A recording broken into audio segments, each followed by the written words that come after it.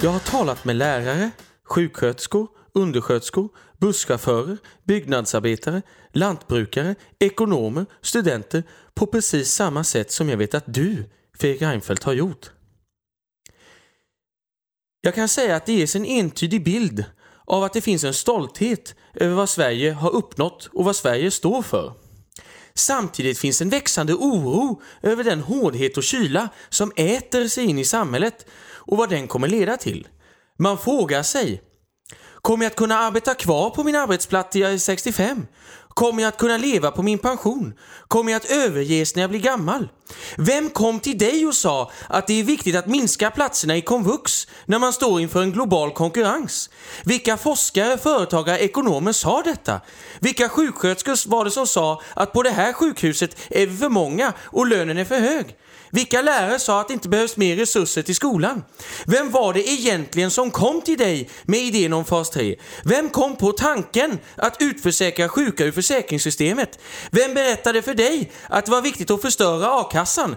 Varifrån kom idén att sälja ut förskolor, skolor och sjukhus till stora globala privata aktörer?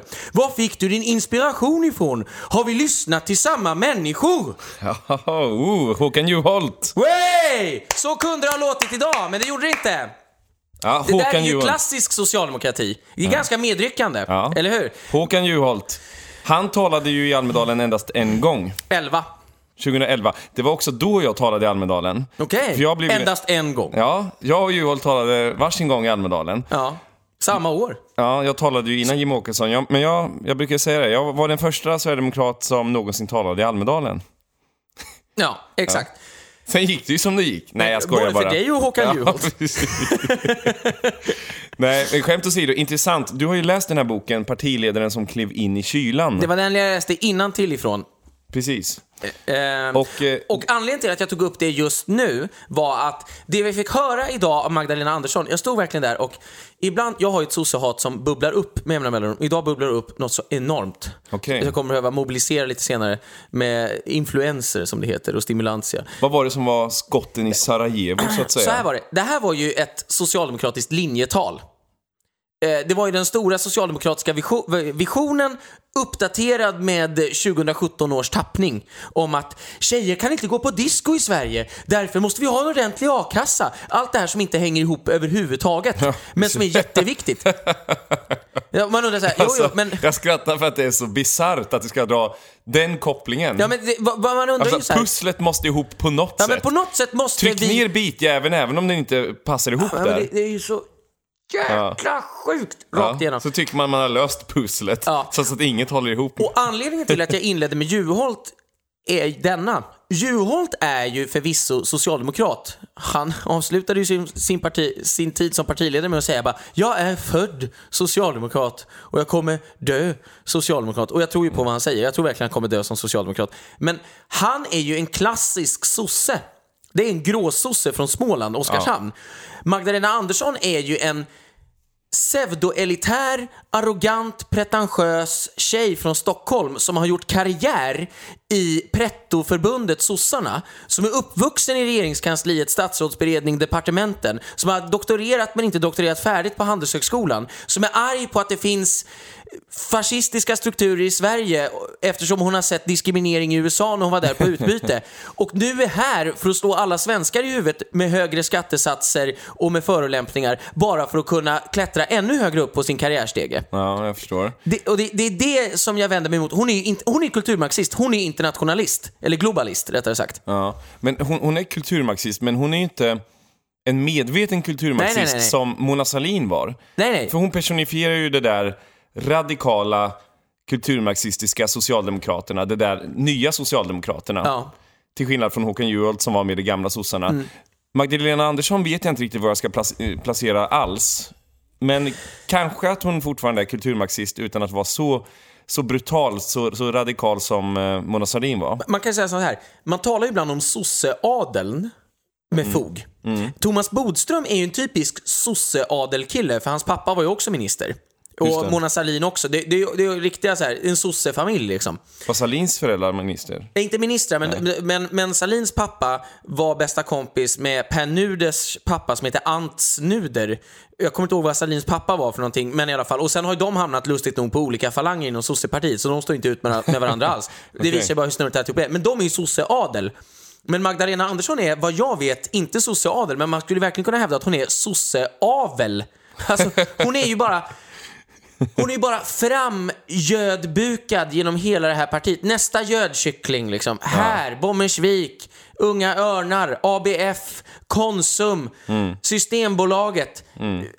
Gud. Och när man står... A-lotterierna. Och som jag har sagt någon gång tidigare, när man då tjänar som en börs-vd, då är det bara så fruktansvärt osmakligt att stå där och försöka representera folket.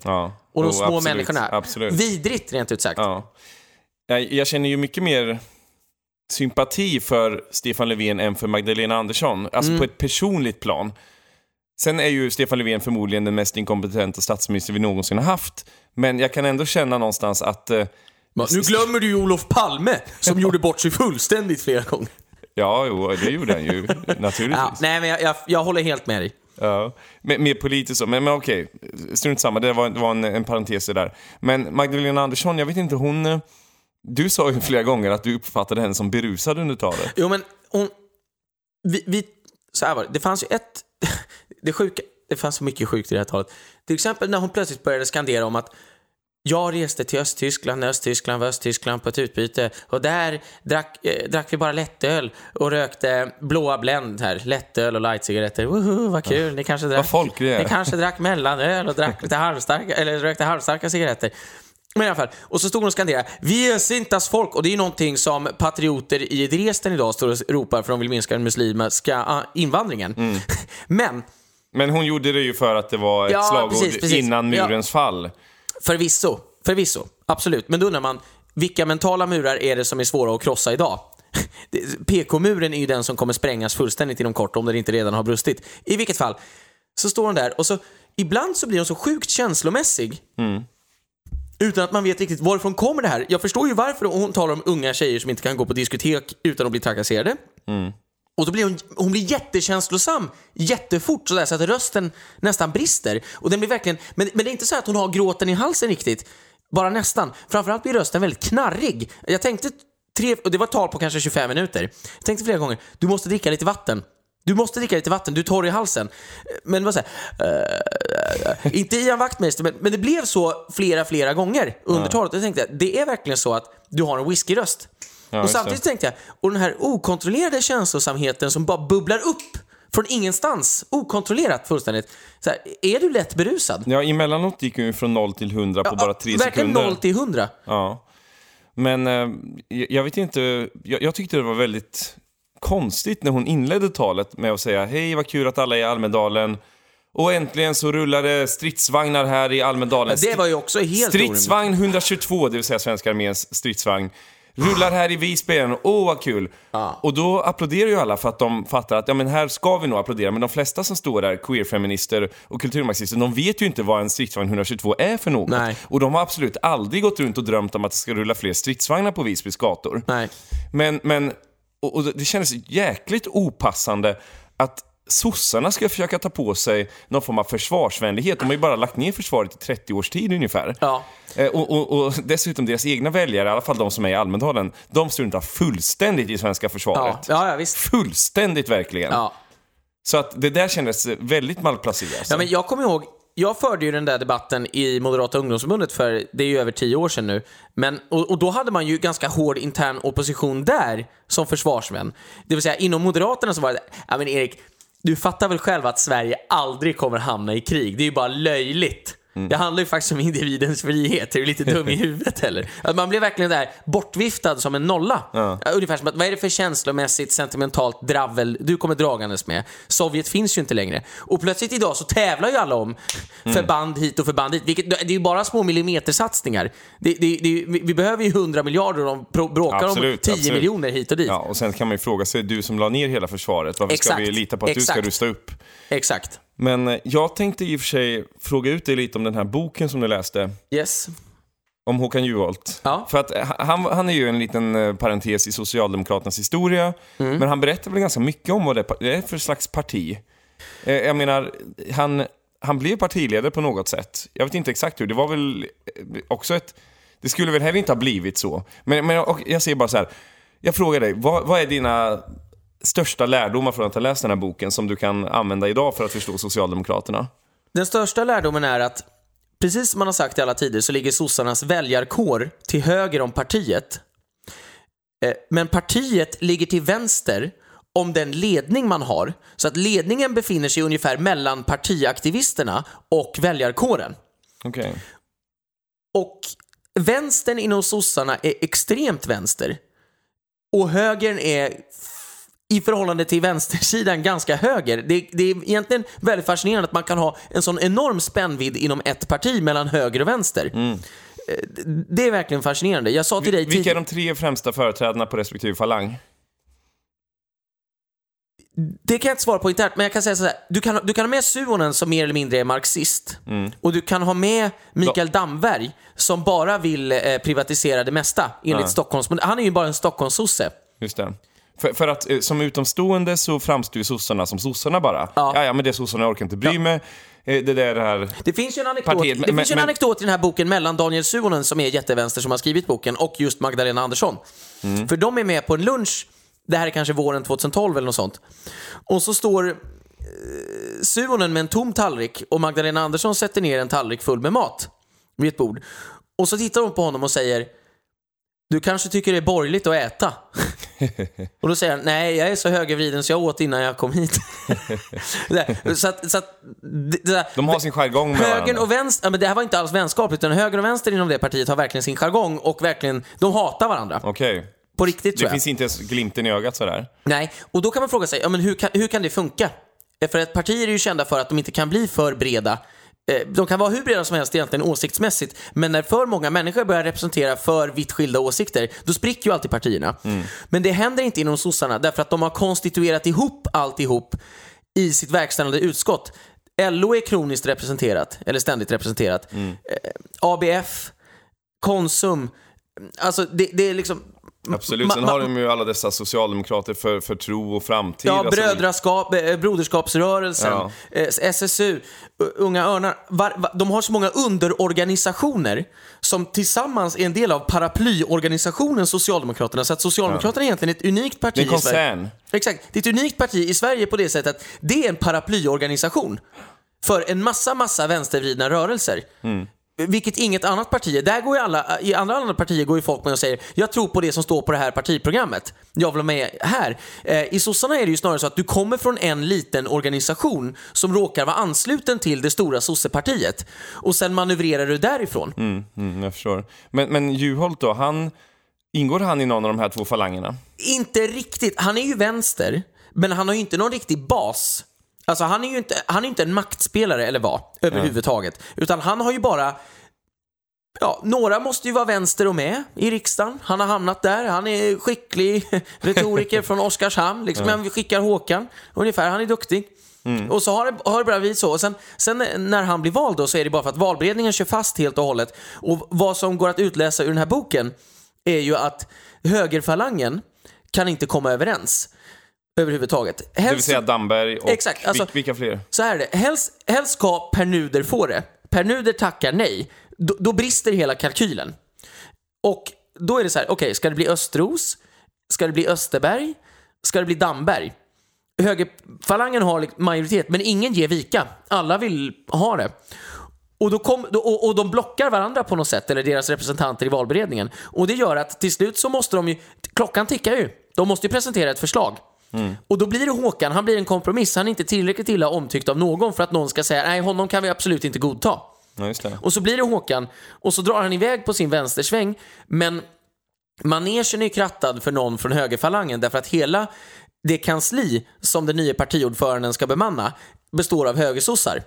Jag förstår. Så att han har ju verkligen inte en stab som är lojal med honom överhuvudtaget. Nej, just det. Men det fattar han inte riktigt. Eller han fattar nog att det inte är hans folk, men han fattar inte att de kommer vara så illojala som de faktiskt är. Ingen skyddar ju honom. Anledningen till, förstår man i boken, till att han levererar så många grodor och felsägningar och ändrar sig i direktsändning är ju att Det är aldrig någon som säger du ska inte ta den här menyn höll jag på att säga, intervjun. Nu skickar vi ut partisekreteraren eller nu skickar vi ut någon annan. Utan det är alltid så att allting hamnar på honom. Man skickar grisen till slakt medvetet. Exakt. Först kröner man älgen och sen skickar man ut den på skjutbanan. Ja. Och väldigt fort så börjar ju folk smida ränkor att han ska inte bli långvarig alls. Vi kan inte godta Håkan Juholt som partiledare. Men det var intressant att du sa att Damberg de ville bli partiledare, men de är för problematiska i sammanhanget, eller? Nej, Damberg och Östros kommer ju från samma falang. Men eftersom bägge vill så blockar de varandra med med förhoppningen att någon ska ge vika. Ja, och sådär. Och till slut så ger ingen vika och då är det för sent. Bollen är satt runt. För du kan inte komma sen och säga jag har ändrat mig. Ja, just det. Jag kanske tar in Damberg lite i alla fall eller Östros lite i alla fall. Jag vill bara bli partiledare för det funkar inte så i sossarna för det är superjante. Du ska ju aldrig säga att du vill ha uppdraget. Nej, utan du ska ju påtvingas uppdraget. Du ska säga nej, kanske ja. Ja, som Göran Persson. Ja. Men hur glider vi då in på Stefan Löfven? För att det här är väl en ganska god bas för att förstå varför vi har Stefan Löfven som statsminister i Sverige idag. Ja. För det är ju många som har frågat sig, hur fan blev han statsminister? Exakt. Kan du ge oss svaret på den frågan då? För Juholt, han avgår. Han skickas ut. Ja. Och då är det ju så här att då har sossarna 24-25% i mätningarna, vilket för dem är chocksiffror. Det har de ju haft sedan Stefan Löfven blev partiledare också, men nu är de inte chockade längre. Men då var det så här att om inte vi byter partiledare, om inte vi börjar uppfattas som mer ordningsamma igen, då kommer vi tappa hela partiet. Jag tror att krisen var total inom det partiet vid den här tidpunkten. Och då var det så här, okej, vi är fortfarande blockade mellan höger och vänster, men nu får vi nog ta någon som inte är positionerad överhuvudtaget, men som inte kommer göra bort sig och som faktiskt kan läka ihop det här någorlunda och som alla kan sluta ihop bakom. Och då tvingar man Löfven.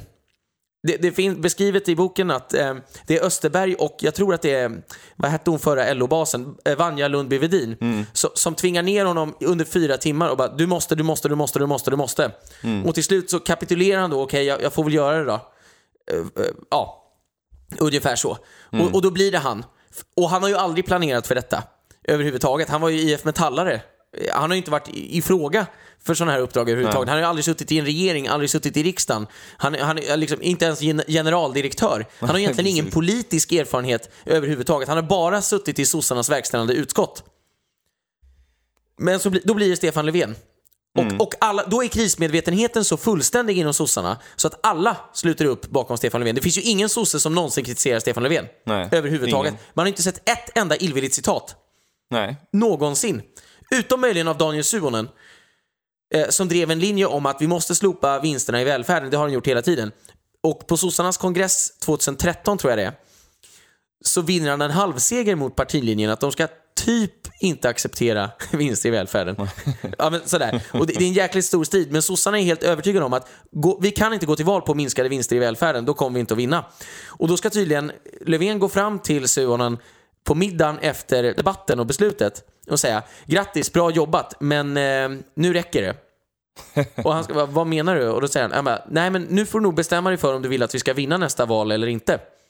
Och sedan går han bara därifrån. Och Suhonen tar upp det i sin bok. Och Stefan Löfven har nekat till det här efteråt och sagt att ett sånt samtal har aldrig ägt rum överhuvudtaget. Han kanske inte minns, han kanske var på fyllet. Ja, exakt. Gick hem och fyllesvetsade sen. Ja, visst. Nej, men så det är historien om Stefan Löfven. Och det finns ju då de som hypotiserar att det kanske blir Magdalena Andersson framgent. Efter nästa val. Vi ska diskutera det mer efter pausen, tänkte jag. Men det här var en intressant resa in i socialdemokratins mörkaste vrår, som du numera är expert på. Erik Berglund, expert Socialdemokraterna.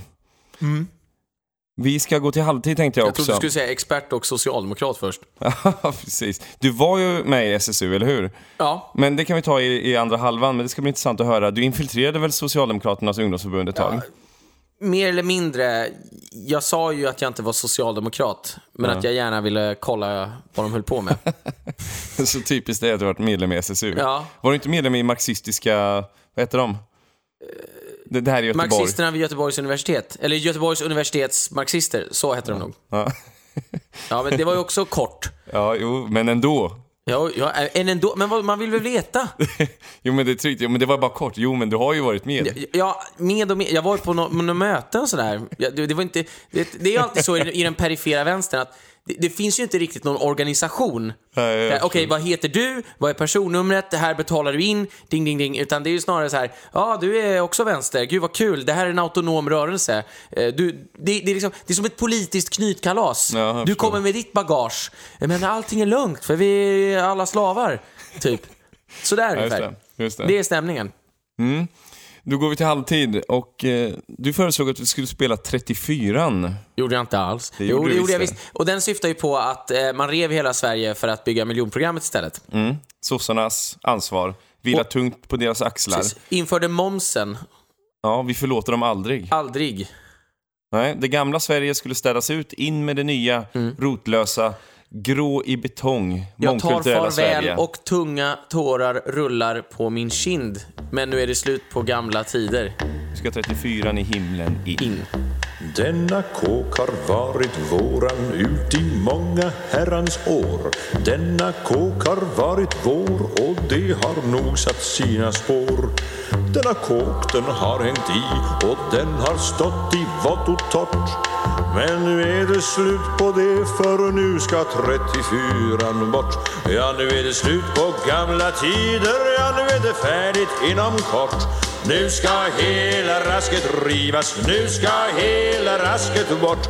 Så jag tar farväl och stora tårar rullar på min kind. Nu är det slut på gamla tider, nu går 34 i himlen in. Denna kåk var ganska rar och släppte solsken till oss in. Den var också generös med fukt och kyla, regn och vind. Den var snäll och lite gnällig och den ville alla väl. Och den var vår i alla väder fastän gisten ful och skev. Men nu är det slut på gamla tider, ja, nu är det färdigt inom kort. Nu ska hela rasket rivas, nu ska hela rasket bort. Så jag tar farväl och stora tårar rullar på min kind. Nu är det slut på gamla tider, nu går 34 i himlen in. Här i kåken har vi härjat sen vi alla varit små. Här i kåken klodde morsan vise världen gul och blå. Ja, vår kåk har fått stå pall för smällar hårda så det dög. Som när far gick genom väggen så att spån och plankor flög. Men nu är det slut på gamla tider, ja, nu är det färdigt inom kort. Nu ska hela rasket rivas, nu ska hela rasket bort. Så jag tar farväl och stora tårar rullar på min kind. Nu är det slut på gamla tider, nu går 34 i himlen in.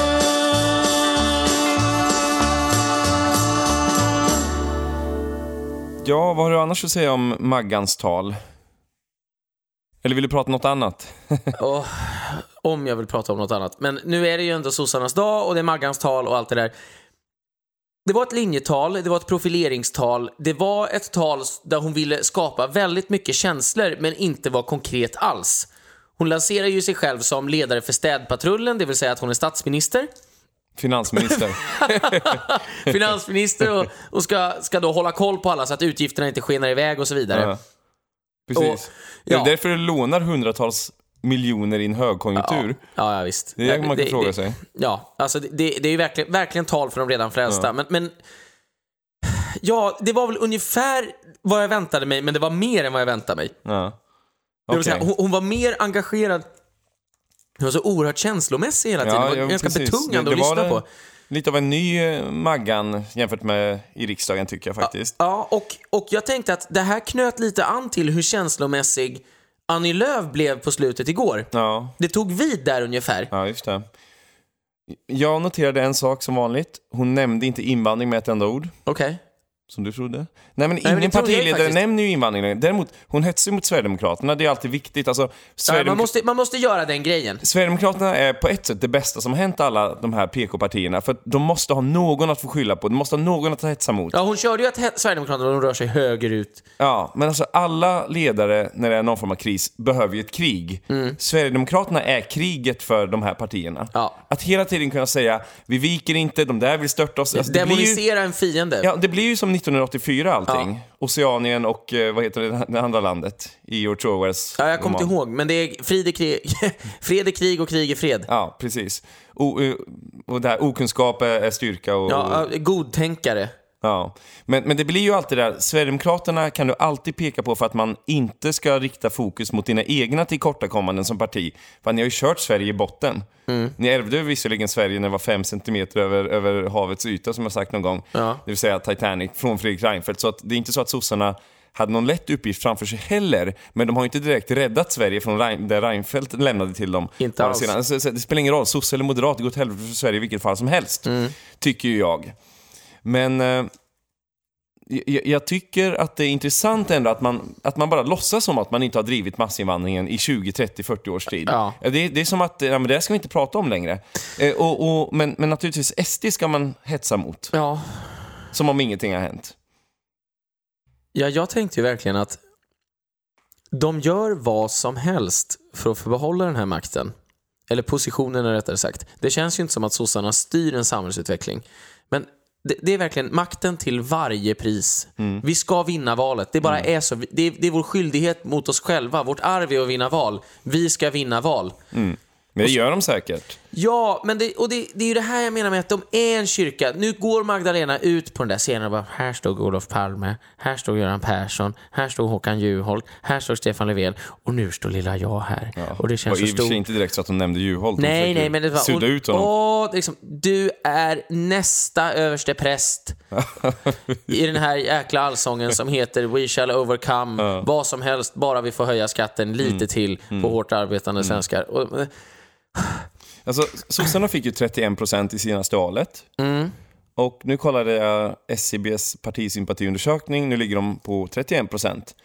Däremot säger ju alla journalister att det går så väldigt bra för sossarna. För att de hade väl lite av en svacka. Jag vet inte, hade de en svacka? Eller då har de bara var ju nere på 26-27 igen. Juholt-nivåer som det kallades förut. För 2 år sedan? Ja, ett och ett halvt, 2 år sedan. Alltså, men då var det ju så här, ja. Det var ju då de har ju fattat nu att de aldrig blir ett 40% parti igen. Tror du de har fattat det? Ja, det tror jag. Ja, men det intressanta är att du får 31%, sen hackar du ner till 27% och sen åker du upp till 31% igen. Och då behandlar folk det som att du har tagit tillbaks partiet till 75 års nivåer. Ja. Det är ju helt sjukt. Varför finns det ingen som påtalar att ni har ju faktiskt inte ökat någonting alls sedan valet? Nej. Däremot så har ni nettoförluster, jag kollade upp det. Ni har nettoförluster av väljare till Sverigedemokraterna. Inte så mycket som Moderaterna har såklart. Men ni har tappat väljare till SD. Vad tror ni att ni har gjort för fel? Ja. Nu har de tagit tillbaks lite från Moderaterna sista halvåret. Så att vissa moderater har dragit till sossarna. Och det tyder ju bara på hur enkelt det är att byta med de där 2 partierna. Ja. Men strunt samma, sossarna är ju inte ett parti som det går så bra för som det framställs. Det är bara att det går otroligt dåligt för AKB. Så då tänker man att det går bättre för sossarna än vad det gör. Men det gör det inte. Nej. 31%. Jag vet inte. Alltså, jag undrar ju så här. Hur går det till att piska upp en så hård stämning mot väljare som man tidigare har sagt sig värna så hårt om och väl om? Det vill säga, du kanske har tappat, bara for the sake of the argument, så låt säga att sossarna har tappat 100 000 väljare till Sverigedemokraterna som förra valet. Du vill ha deras röster, men du kan aldrig tänka dig att representera dem överhuvudtaget. Men du är genuint upprörd över att de inte röstar på dig. Det vill säga, du har krav på väljarna, men de får inte ha några krav på dig. Bara det är ju sinnessjukt. Ja. Men just det här att liksom, du är verkligen genuint förbannad över att de har slutat be till guden. Sosseguden. Ja, men ungefär. Jag tycker att det visar ju verkligen på den här konstiga självbilden. Ja. Det är ändå alla människors skyldighet att hålla med oss. Och gör man inte det, då måste vi peka ut de väljargrupperna eller de personerna och säga att det är fel på dem. Och de hör inte in i vårt Sverige. Nej, men alltså, sossarna har ju aldrig haft egen majoritet utom en gång 1968 när Tage Erlander avgick.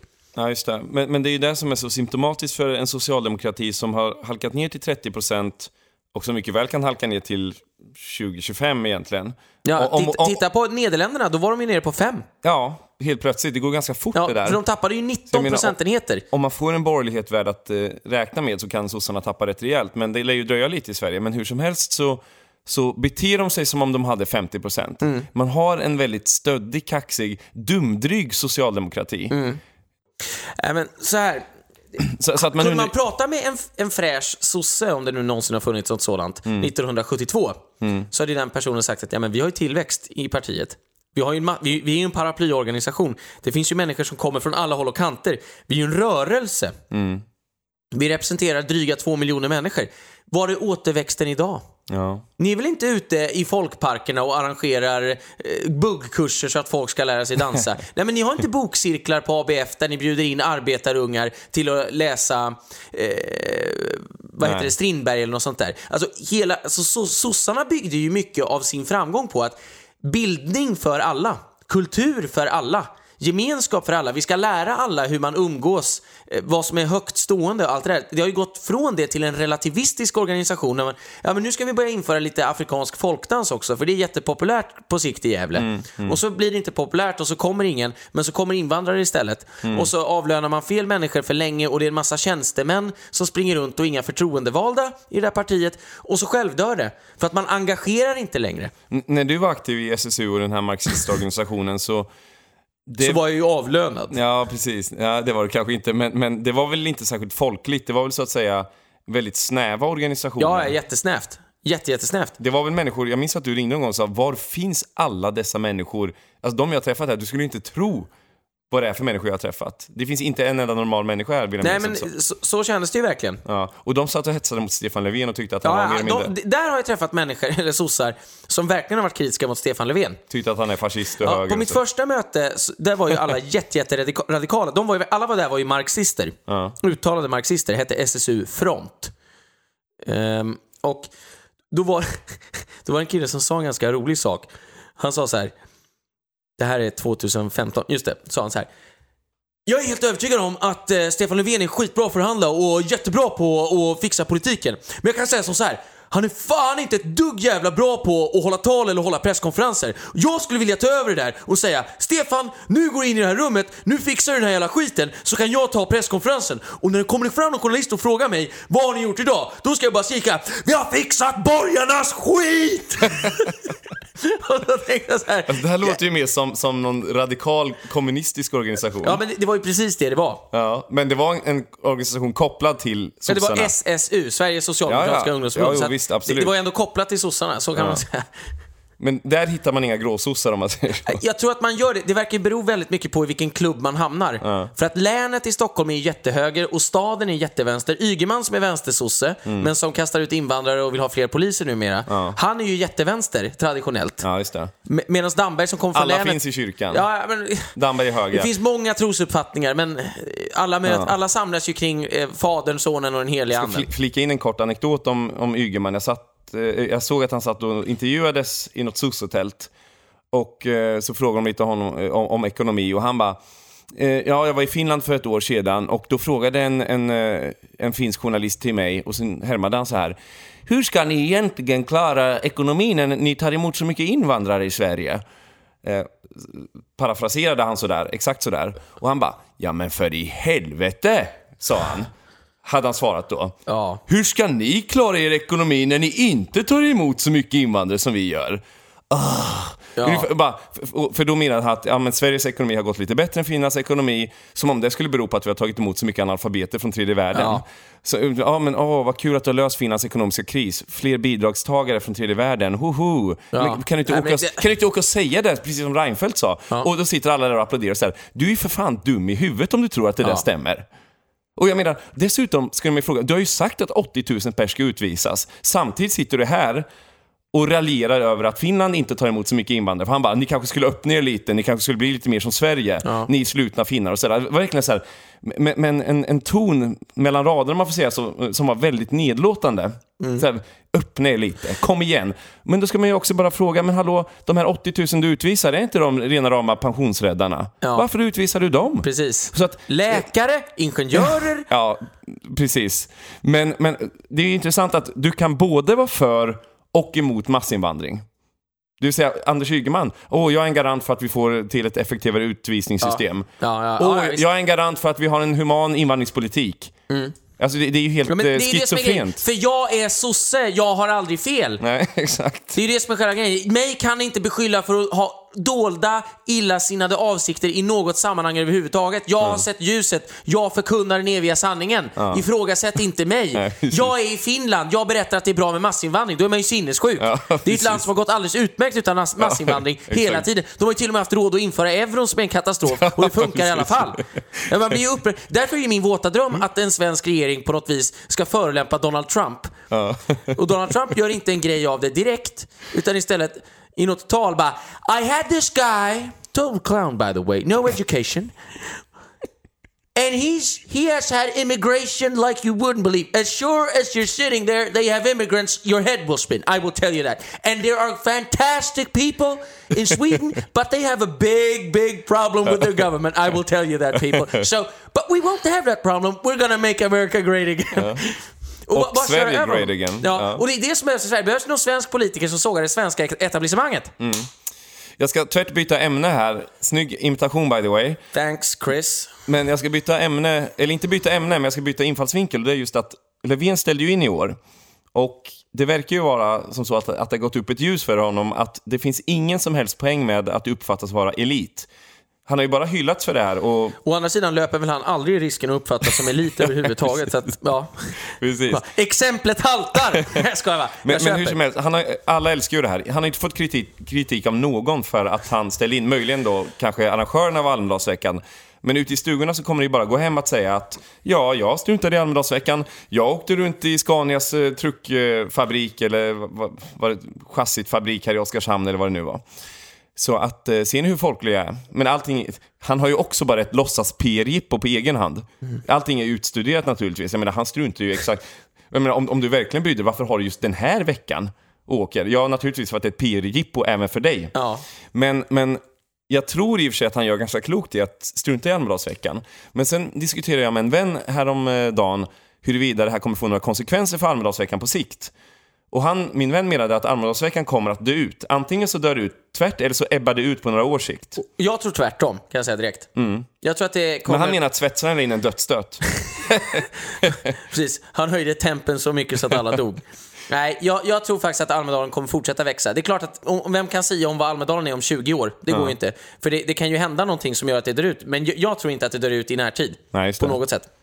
För du ser inga tendenser, inga tecken på det? Nej, det gör jag inte. För Lena Melin skriver ju att Almedalsveckans hela existens är hotad.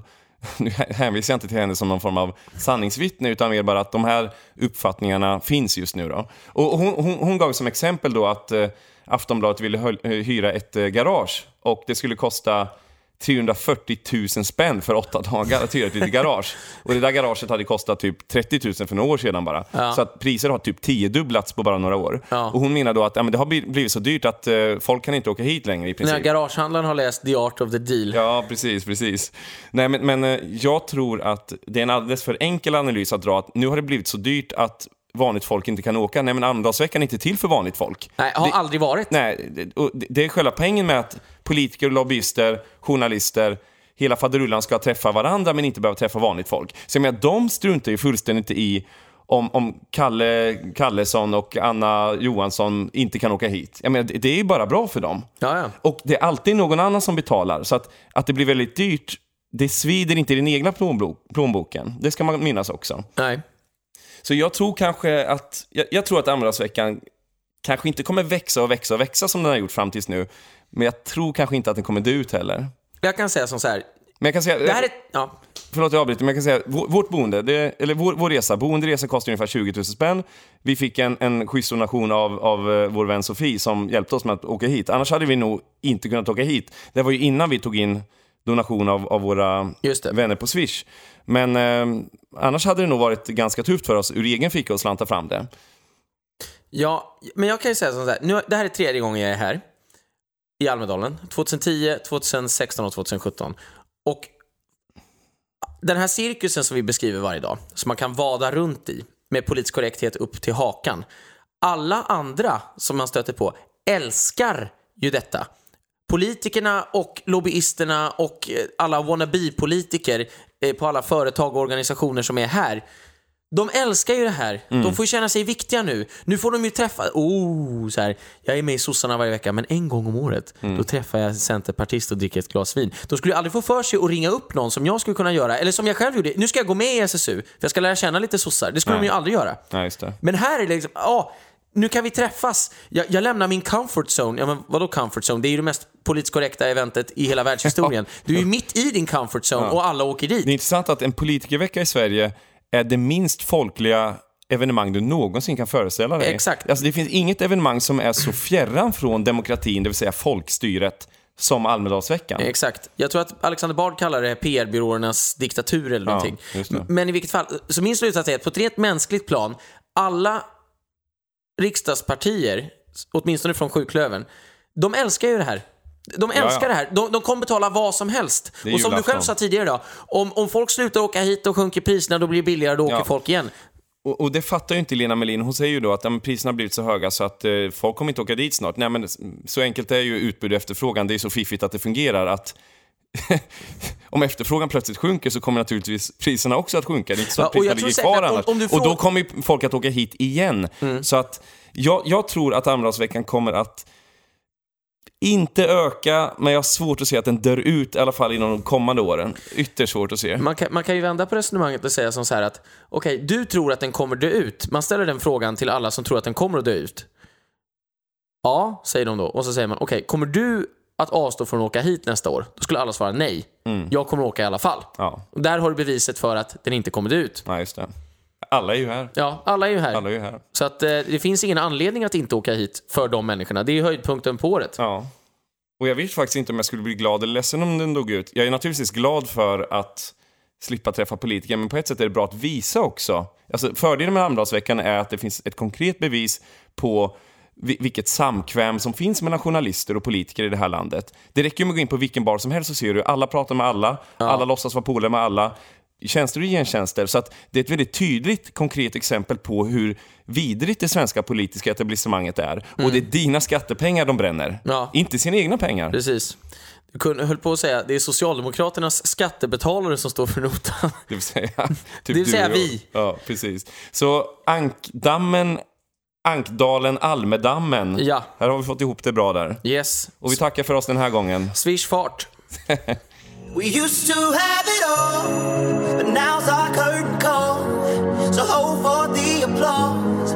Oh, oh, oh, oh. And wave out to the crowd and take our final bow. Oh, it's our time to go, but at least we stole the show. At least we stole the show. At least we stole the show. At least we stole the show. At least we stole the show.